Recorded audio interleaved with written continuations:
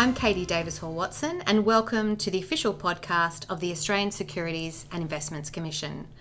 Today we'll take you behind the scenes of an investment scam called a ponzi scheme with ASIC investigators Khan Finney and David MacArthur. Welcome David and welcome Khan. Hi Katie. Hi Katie. So David, can you tell us what is a ponzi scheme and how does it work? So it's an investment scam where the promoter convinces people to invest in the scheme. Money is deposited by early investors and used to pay the first round of returns. New money invested is used to pay older returns to investors. People are led to believe that there is an investment because of this, when often there actually is no investment at all, or the investment's not what they think it is. It's like a washing machine, and money goes round and round. New money comes in to pay old investors. They put their money in and they see the initial returns and they're very good, so people are given confidence to keep investing or keep their money in the investment. We've seen returns very high, promised very high in these schemes, as much as 10% a month, which is obviously very high. So if you put in $10,000 in a month, you'd get back $1,000. So that's obviously an obscenely high return. So Khan, tell me, where does the name Ponzi actually come from? Well, this is an interesting story, Katie. It comes from Charles Ponzi, who ran exactly the scheme that Dave just spoke about back in the 1920s.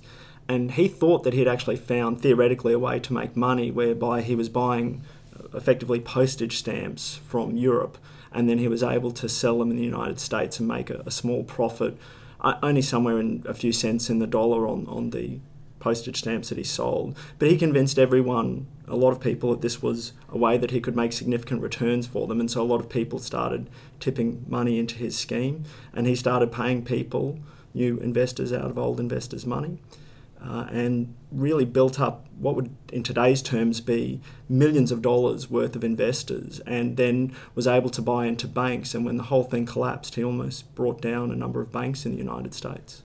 So Khan, in the cases you've investigated, how do people get caught up in these schemes?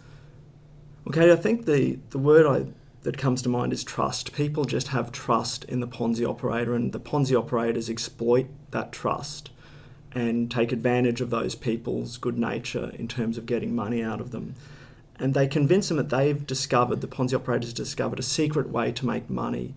And Dave and I always say, you'd have to think, if someone's discovered a secret way to make money, why would they be giving it away to other people? So how do they build up that trust with a community? Well, often they'll use family and friends to spread the word, and there's nothing better than a recommendation from a family or friend, even just for a holiday trip, but it's the same with investments. So people think, well, if my friend's invested and they're getting returns, I want to get in on this action as well, and they feel like they're missing out if they don't get in on the action. But, we see people who try to do the right thing every now and then. So in one case, we saw a guy he only invested a small amount initially to make sure that the scheme actually worked, sort of $10,000. And then he built that up over the next 6 to 8 months and invested 30 and then 90. And then eventually he tipped all of his money in, almost $400,000. And the scheme collapsed a couple of months later and he lost everything. So can you tell us about a Ponzi scheme you've investigated and take us through the case? Sure. So one case we've investigated was a Ponzi scheme operator called Sunny Madhodji in Brisbane, in Queensland. He was ultimately charged with 55 counts of fraud. This was a joint investigation we did with the Queensland Police. He was convicted in 2016 and sentenced to over 7 years imprisonment. He was also banned for life from providing financial advice by ASIC. Interestingly, he was actually a licensed advisor. He was only licensed to deal in wholesale products, but his strategy involved trading in shares for a pool of clients. Now, he marketed himself as a very successful share trader and mathematical genius, which he used apparently to do his trading. When he started losing money, he was trading for people. To cover his tracks, he started taking money from other people's accounts to put into the accounts he needed to. This obviously caused a lot of problems, and the scheme ultimately imploded, which caused the loss of over $3 million in losses to clients. All of the clients in this matter agreed to allowing Madhodji to have complete access to their funds so that he could trade at his discretion. This was obviously a highly aggressive and risky format, and not a format that would be recommended by any retail financial advisor. Due to the personal recommendations, though, and his reputation, as a mathematical genius and expert trader, clients trusted him and thought that this strategy would work. This highlights that people should understand exactly what they're investing in, know the details, and know what they're getting themselves into before they give people their money. So, Khan, why does ASIC take on cases like this? Well, ASIC wants to maintain trust and integrity in the financial services system. And we often find that these schemes have a financial services element. The operator is saying that they're investing into foreign exchange or into equities, those sorts of things. So there is that financial services element. And we like to take strong enforcement action to both punish the offenders and deter other Ponzi operators.